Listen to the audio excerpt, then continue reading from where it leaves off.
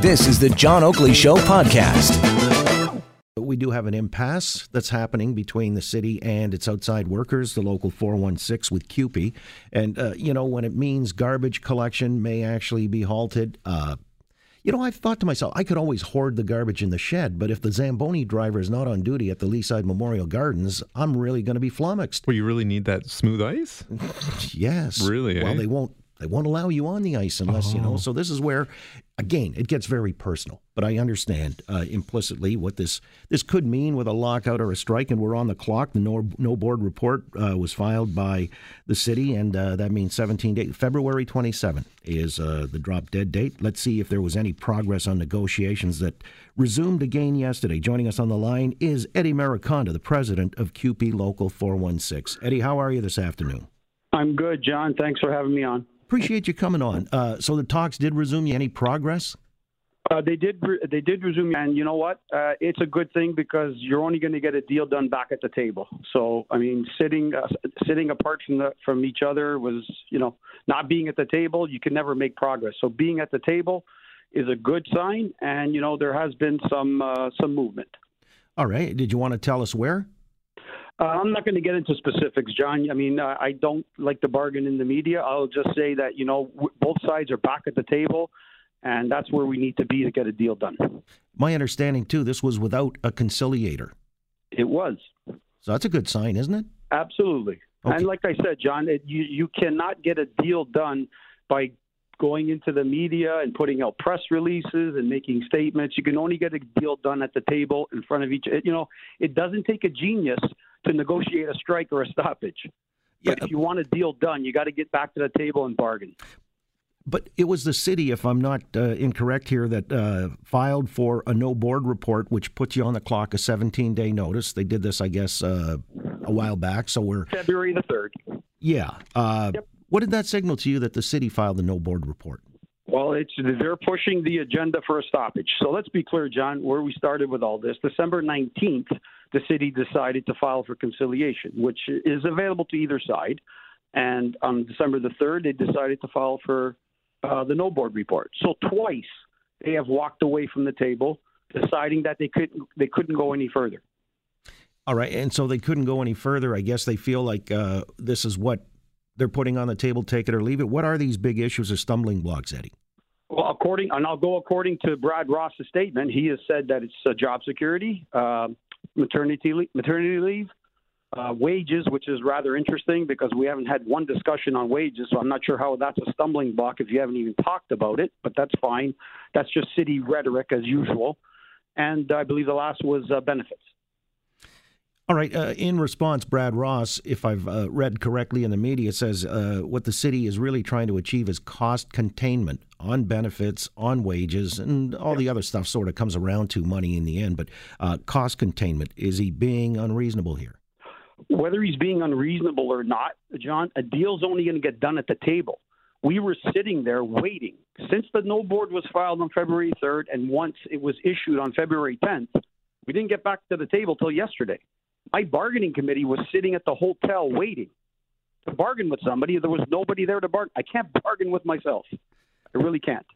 I read a report that you're quoted as saying they have over 25 concessions on the table, and here we are in a countdown. So you've made concessions? The union's made concessions? As the union made concessions, like I said, I won't get into specifics of bargaining, but the last two rounds of bargaining, John, we have made the city more affordable. We've taken concessions, and, at some point, it just can't be one-sided. Bargaining's got to be twofold. It's got to, both sides have to give. There's a little give and take. And at the end of the day, if you just keep giving and giving one side, I might as well just tell the city, listen, give me your concessions, I'll sign, and then, I'll be out the door the next day. All right. When Brad Ross says, for example, job security is one of the things you cited as a major issue or a stumbling block. Mm-hmm. He says no local 416 members have lost their jobs to privatization, no plans for a push to outsource city work. Do you take him at his word? How can you? And I believe his statement went one further to say no member or no employee, you can say either or, with 15 years of service or more. So if that's the case, What do I say to all my hardworking brothers and sisters who are mothers and fathers trying to support a family in this city who have 13 years and 14 years? What is the city? What is the message the city's sending them? Thank you, but no thank you? What, do you think he's trying to grandfather out the job security? I can't speak what the city's trying to do. I will just say this, John. They keep saying that they want it to be affordable. This jobs, I will call it a commitment clause. It's a commitment to your frontline staff. There is no cost to moving the date. Zero. It does not cost the city a penny other than the fact of maybe the pen that they use or the paper that it's written on. And the fact is, ultimately, at some point, getting rid of all these jobs. He claims the city needs to be flexible. In other words, if there comes a point, prior to the 15 years having been logged, you're saying 13 or 14 years, maybe people get reassigned. You wouldn't see that as being acceptable. I'm not sure what he means by reassign, but that's my word. That's my word. In fairness to him, that's my word. I'm just fair enough. And I'm not going to get into specifics, John, but I will say this: at the end of the day, he's made it clear, and by his own statement, that he's saying anybody who doesn't have 15 years, thanks, but no thanks. And is that the way that the city, who claims to be a world-class employer, wants to treat their frontline staff? And are they really protecting public services here? Again, Eddie Mariconda is on the line, president of CUPE Local 416. The clock is ticking. February 27th is a drop-dead date, either a lockout or a strike. And unless they have a negotiated settlement, Eddie's calling for at the table.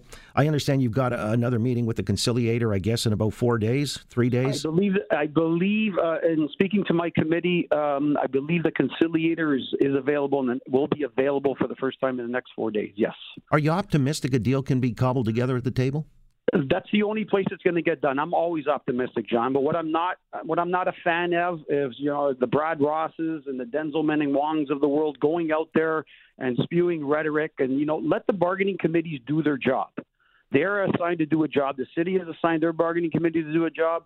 I have my bargaining committee that's there to do the job. Let them hammer out a deal. A deal can be reached, but it can only be reached at the table. Eddie, is there any thought again for garbage collection being privatized east of Yonge Street? Not to my knowledge, but you would have to ask the city that or not. I mean, there was a push in 2017 to try to go east of Yonge, and then they ultimately decided to back off of that based on one of our campaigns. There was a successful campaign we had. It was called our Kick to the Curb campaign, which we pushed back, and they decided that there wasn't the time for it.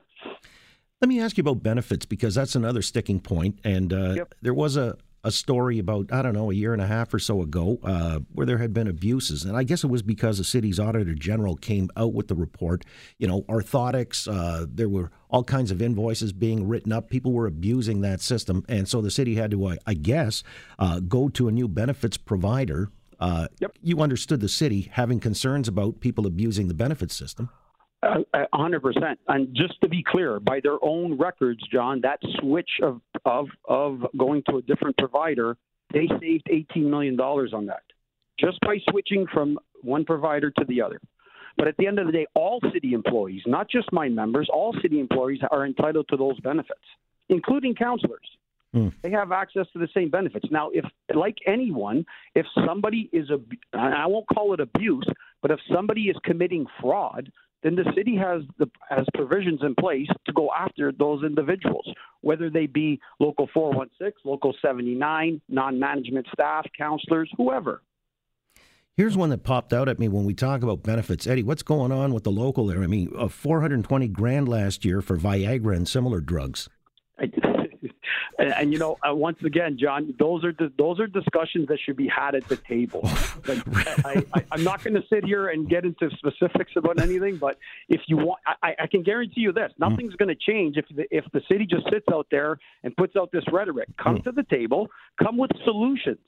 Don't look for conflict. I was going to say, for $420,000 for Viagra, I want to make sure if the guys are at the table, their hands are on the table. Well said, John. Well said. All right. Well, we'll wait and see what happens between now and the 27th, and hopefully the conciliator can get things even moving a little swifter so we don't have any disruptions to the outside work in the city. Thanks for your time, Eddie. We're all hoping for the same thing, John. Thanks for having me on. Much appreciated. Okay. Eddie Mariconda, president of CUPE Local 416. Thanks for listening to the John Oakley Show podcast. Be sure to rate, review, and subscribe for free at Apple Podcasts, Google Podcasts, and anywhere else you get your on-demand audio.